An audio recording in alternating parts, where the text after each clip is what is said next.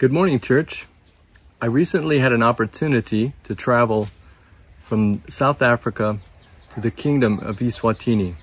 And as soon as I crossed the border, we passed from one realm into another.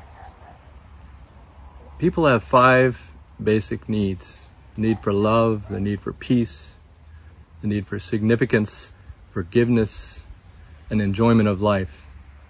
And I can introduce you today to a realm where all this is possible for you right where you are without ever leaving your home. When Jesus began his ministry, the concept of the kingdom of God or the kingdom of heaven wasn't a new one. It was mentioned in the Old Testament, but the fact that Jesus proclaimed that the kingdom of God is among you was different. In the Gospels, John announced, "The kingdom of heaven is at hand." In Matthew 3, 1 through 3, he said, "Repent, for the kingdom of heaven is at hand." This is an eternally heavenly kingdom coming to earth. "For this is he who is spoken of by the prophet Isaiah when he said, 'The voice of one crying in the wilderness, prepare ye the way of the Lord, make his path straight.'" In Mark chapter 1, verse 14 through 15, after John was arrested, Jesus came into Galilee proclaiming the gospel of God and saying, "The time is fulfilled and the kingdom of God is at hand. Repent and believe in the gospel." Now, this was an eternal kingdom, and it has an eternal king. But he's not just a king. He is prophesied to be a prophet, a priest, and a king, all simultaneously. The prophet was mentioned in Deuteronomy 18, verse 15. "The Lord your God will raise up for you a prophet like me from among you." This is Moses speaking. "From your fellow Israelites you must listen to him, for this is what you asked of the Lord your God at Horeb on the day of the assembly when you said, 'Let us not hear the voice of the Lord our God nor see his great fire any more, or we will die.'" The priest is mentioned in Psalms 110, verse 4. "The Lord has sworn and will not change his mind. You are a priest forever in the order of Melchizedek, a priest without beginning and without end." The king is in Psalms chapter 2, verses 6 through 8. "I have installed my king on Zion, my holy mountain. I will proclaim the Lord's decree. He said to me, 'You are my son. Today I have begotten you. Ask me, and I will give the nations your inheritance, the ends of the earth your possession.'" And in verse 12, "Kiss the Son, or he will be angry, and your way will lead to your destruction, or his wrath can flare up in a moment. Blessed are all who take refuge in him." Jesus came to show us an invisible kingdom. He had to tell stories to use as examples of what was unseen to bring it into the seen world. Every kingdom has a king. The people of Israel wanted a king over them. And when God warned them that what would happen if they rejected his lordship of them, that they would suffer negative consequences. He wanted to be their king. And he knew that he was setting up all of history for the whole world to receive the eternal king of his kingdom. Kings are determined by their lineage, then their royal proclamations. They are anointed. They're given authority and titles. Jesus is the King of Kings, as there are no kingdoms in this universe with higher authority. The lineage of Jesus in the genealogy of the house of David is found in Matthew through Joseph, ties to the covenant with Abraham, and Mary in Luke, all the way back to Adam and Eve, the Adamic covenant, which Jesus fulfilled both of those covenants by his coming. He was born in Bethlehem of Judea in Matthew 2:6 and Hosea 11, 1 through 2. In Romans 1 through 3 says concerning his son, who was descended from David according to the flesh, and was declared to be the Son of God in power according to the Spirit of holiness by his resurrection from the dead, Jesus Christ our Lord. Every king is proclaimed or has a proclamation. In Isaiah 9:6, It says, "For unto us a child is born, to us a son is given, and the government shall be upon his shoulder, and his name shall be called Wonderful, Counselor, Mighty God, Everlasting Father, the Prince of Peace. Of the increase of his government and of peace there will be no end. On the throne of David and over his kingdom, to establish it and to uphold it with justice, with righteousness, from this time forth and forevermore. The zeal of the Lord of hosts will do this. His peace has no end. If we're in his kingdom, we will have his peace." In Mark 11, 9 through 10.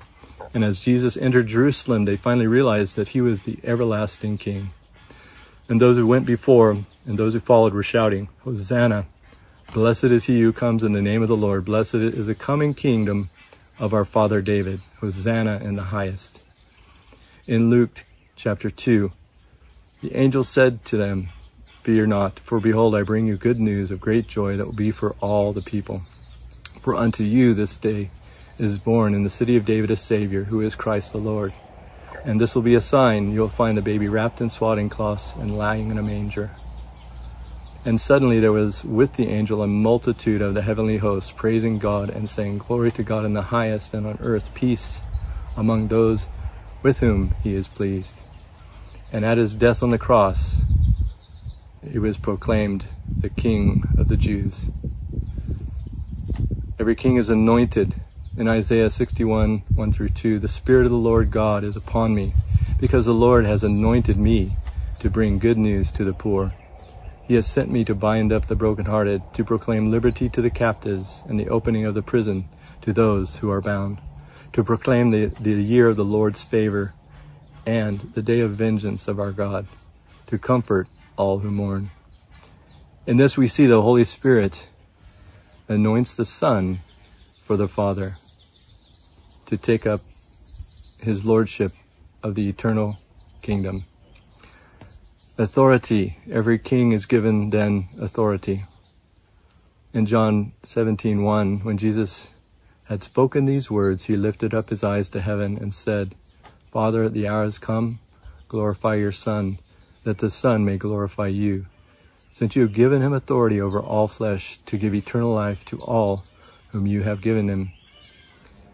In Luke 17, 20 through 21, being asked by the Pharisees when the kingdom of God would come, he answered them, "The kingdom of God is not coming in ways that can be observed, nor will they say, 'Look, here he is,' or 'there.' For behold, the kingdom of God is in the midst of you." The kingdom was in their midst, as it is ours today. And in his kingdom, all our needs are met. In 2 Peter 1, 3 through 4, "His divine power has granted to us all things that pertain to life and godliness, through the knowledge of him who called us to his own glory and excellence." We're called to his glory, to his excellence, by which he has granted to us his precious and very great promises, so that through them you may become partakers of the divine nature, having escaped from the corruption that is in the world because of sinful desire. We can, if we enter into his kingdom, we can become like our King. We will begin to partake of his own divine nature. The closer we are to the King, the more we look like him.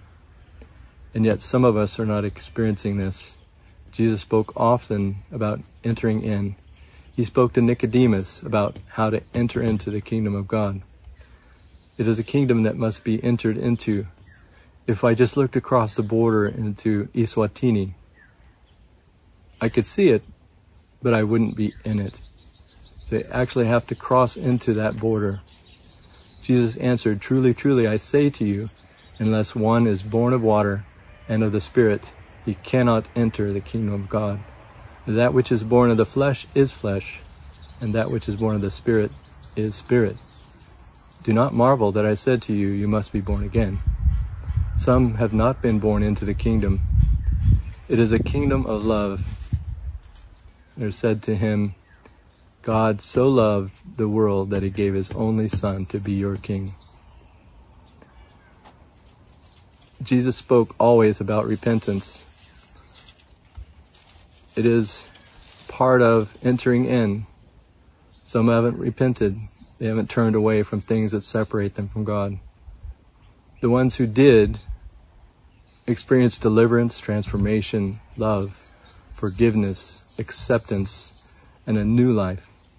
He spoke of belief as a necessity to see the kingdom of God, belief in Him, understanding that He is the king of this domain, and understanding why He would lay down His life to restore our relationship with God, and an understanding and a belief in His Word. He spoke of obedience to His Word, not just listening to His Word. He said also that we need to obey His commands. These things apply to everyone, regardless whether you're outside of His kingdom or in His kingdom. In order to even see His kingdom, there must be repentance, there must be obedience, there must be belief. And within His kingdom, the same applies. You must be born again of water and of the Spirit. Your spirit must be transformed by repentance and by believing and accepting and doing the word of the King. These are all things that must happen for us to even see the kingdom of God. We must pass from the kingdom of darkness to the kingdom of light. It's a very real border in a very real spiritual realm. Some stand on it, the edge of that border peering across. You have to enter in. Even once entered, some remain at a distance from their King. But He's always waiting there with open arms. All are welcome. In Colossians 1:13 through 14, it says, He has delivered us from the domain of darkness and transferred us to the kingdom of His beloved Son, in whom we have redemption, the forgiveness of sins. In Romans 14:17, for the kingdom of God is not a matter of eating and drinking, but of righteousness and peace and joy in the Holy Spirit. Whoever thus serves Christ is acceptable to God and approved by men. God accepts you as you are. He wants to transform your life to what it can be. Everyone is welcome, but not everyone will do what it takes to enter in. Jesus knew that for some there would be hindrances to entering into this unseen kingdom. And so He spoke to them in parables. He spoke a parable about a sower. He said, a sower went out to sow, and as he sowed, some seeds fell along the path, and the birds came and devoured them. Other seeds fell on rocky ground where they did not have much soil, and immediately they sprang up because they had no depth of soil. They withered. As soon as the sun arose, they were scorched. Since they had no root, they withered away. Other seeds fell among thorns, and the thorns grew up and choked them.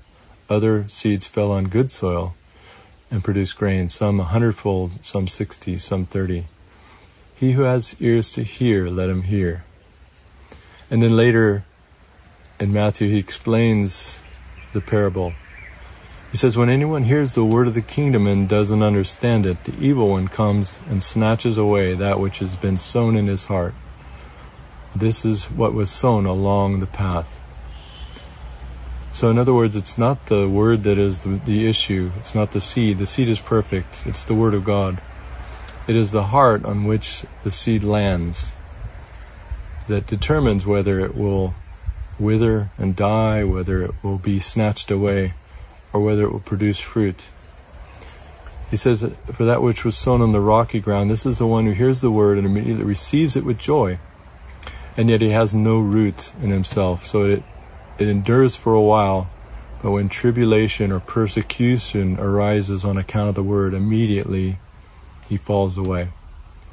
This person hears the word of God, but somebody mocks him about his Christian faith and he turns away from Christ. As for what was sown among thorns, this is the one who hears the word, but he cares of the cares of this world and the deceitfulness of riches choke the word, and it becomes unfruitful. So this is someone who might hear the word, but he's more concerned about what the world thinks than what God thinks. And he's chasing after wealth or position or authority in this world, and he loses his place in the next. But he talks about the one that was sown on good soil. This is the one who hears the word and understands it. He indeed bears fruit and yields, as in one case 100-fold, in another 60, and another 30.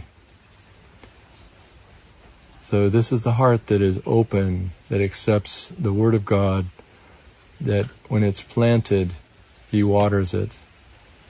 Daily in the word, daily seeking God, daily praying, maintaining that relationship with Christ so that the fruit of the Spirit becomes evident in his life or her life.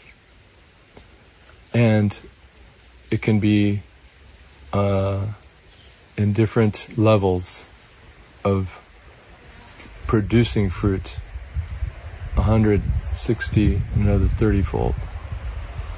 God wants us to be fruitful in our lives, in our relationship with him for his kingdom. Matthew 7:21, not everyone who says to me, Lord, Lord, will enter the kingdom of heaven, but the one who does the will of my Father who is in heaven. In Matthew, Jesus said, let the little children come to me, and do not hinder them, for such belongs the kingdom of heaven. You see, everyone is welcome, from the child to the adult, from those who are rejected by men. God accepts you and wants to transform your life. Blessed are the poor in spirit, for theirs is the kingdom of heaven. There needs to be an evidence of this transformation that happens when you cross into that kingdom. And there is evidence of transformation entering into the kingdom in a person's life that transforms into action. We read about this in Matthew. It says, before him he gathered all the nations, and he will separate people one from another as a shepherd separates the sheep from the goats. And he will place the sheep on his right, but the goats on his left. And then the king will say to those on his right, come, you who are blessed by my Father, inherit the kingdom prepared for you from the foundation of the world. For I was hungry, and you gave me food. I was thirsty, and you gave me to drink. I was a stranger, and you welcomed me. I was naked, and you clothed me. I was sick, and you visited me. I was in prison, and you came to me. Then the righteous will answer him, saying, Lord, when did we see you hungry and feed you, or thirsty and give you to drink? And when did we see you a stranger and welcome you, or naked and clothe you? And when did we see you sick or in prison and visit you? The king will answer them, truly I say to you, as you did it to one of the least of these, my brothers, you did it to me. So you see that even in troubled times, there's no need for anxiety if you are in his kingdom. In Matthew 6:30, it says, but God has so clothed the grass of the field, which today is alive, and tomorrow is thrown into the oven. Will he not much more clothe you, O you of little faith? Therefore do not be anxious, saying, what shall we eat, or what shall we drink, or what shall we wear? Or where will I get toilet paper? No, I put that one in there myself. For all the Gentiles seek after these things, and your heavenly Father knows that you need them all. But seek first the kingdom of God and his righteousness, and all these things will be added to you. So how do we enter in? Well, it's by a word of faith. His kingdom is invisible, but it's there. And it's all around you. You can enter in by faith. In Romans 10, it says, but what does it say? The word is near you, in your mouth and in your heart. That is the word of faith that we proclaim. Because if you confess with your mouth that Jesus is Lord, and you believe in your heart that God raised him from the dead, you will be saved. For with the heart one believes and is justified, and with the mouth one confesses and is saved. For the scripture says, everyone who believes in him will not be put to shame. So I invite you today to kiss the Son, to enter in. Let's pray. Father God, we thank you for your word that brings light and hope in darkness. Lord, we pray that those who are outside of this realm will enter in, Lord, through repentance, through your grace, Lord, through faith. And we pray, Lord, that those of us who are in this kingdom will draw nearer to you in this time and realize that you give us everything we need. Everything that we need is found in you and in your kingdom. So we enter in heartily into your word, Lord. We believe it, we receive it, we act upon it. In Jesus' name, amen.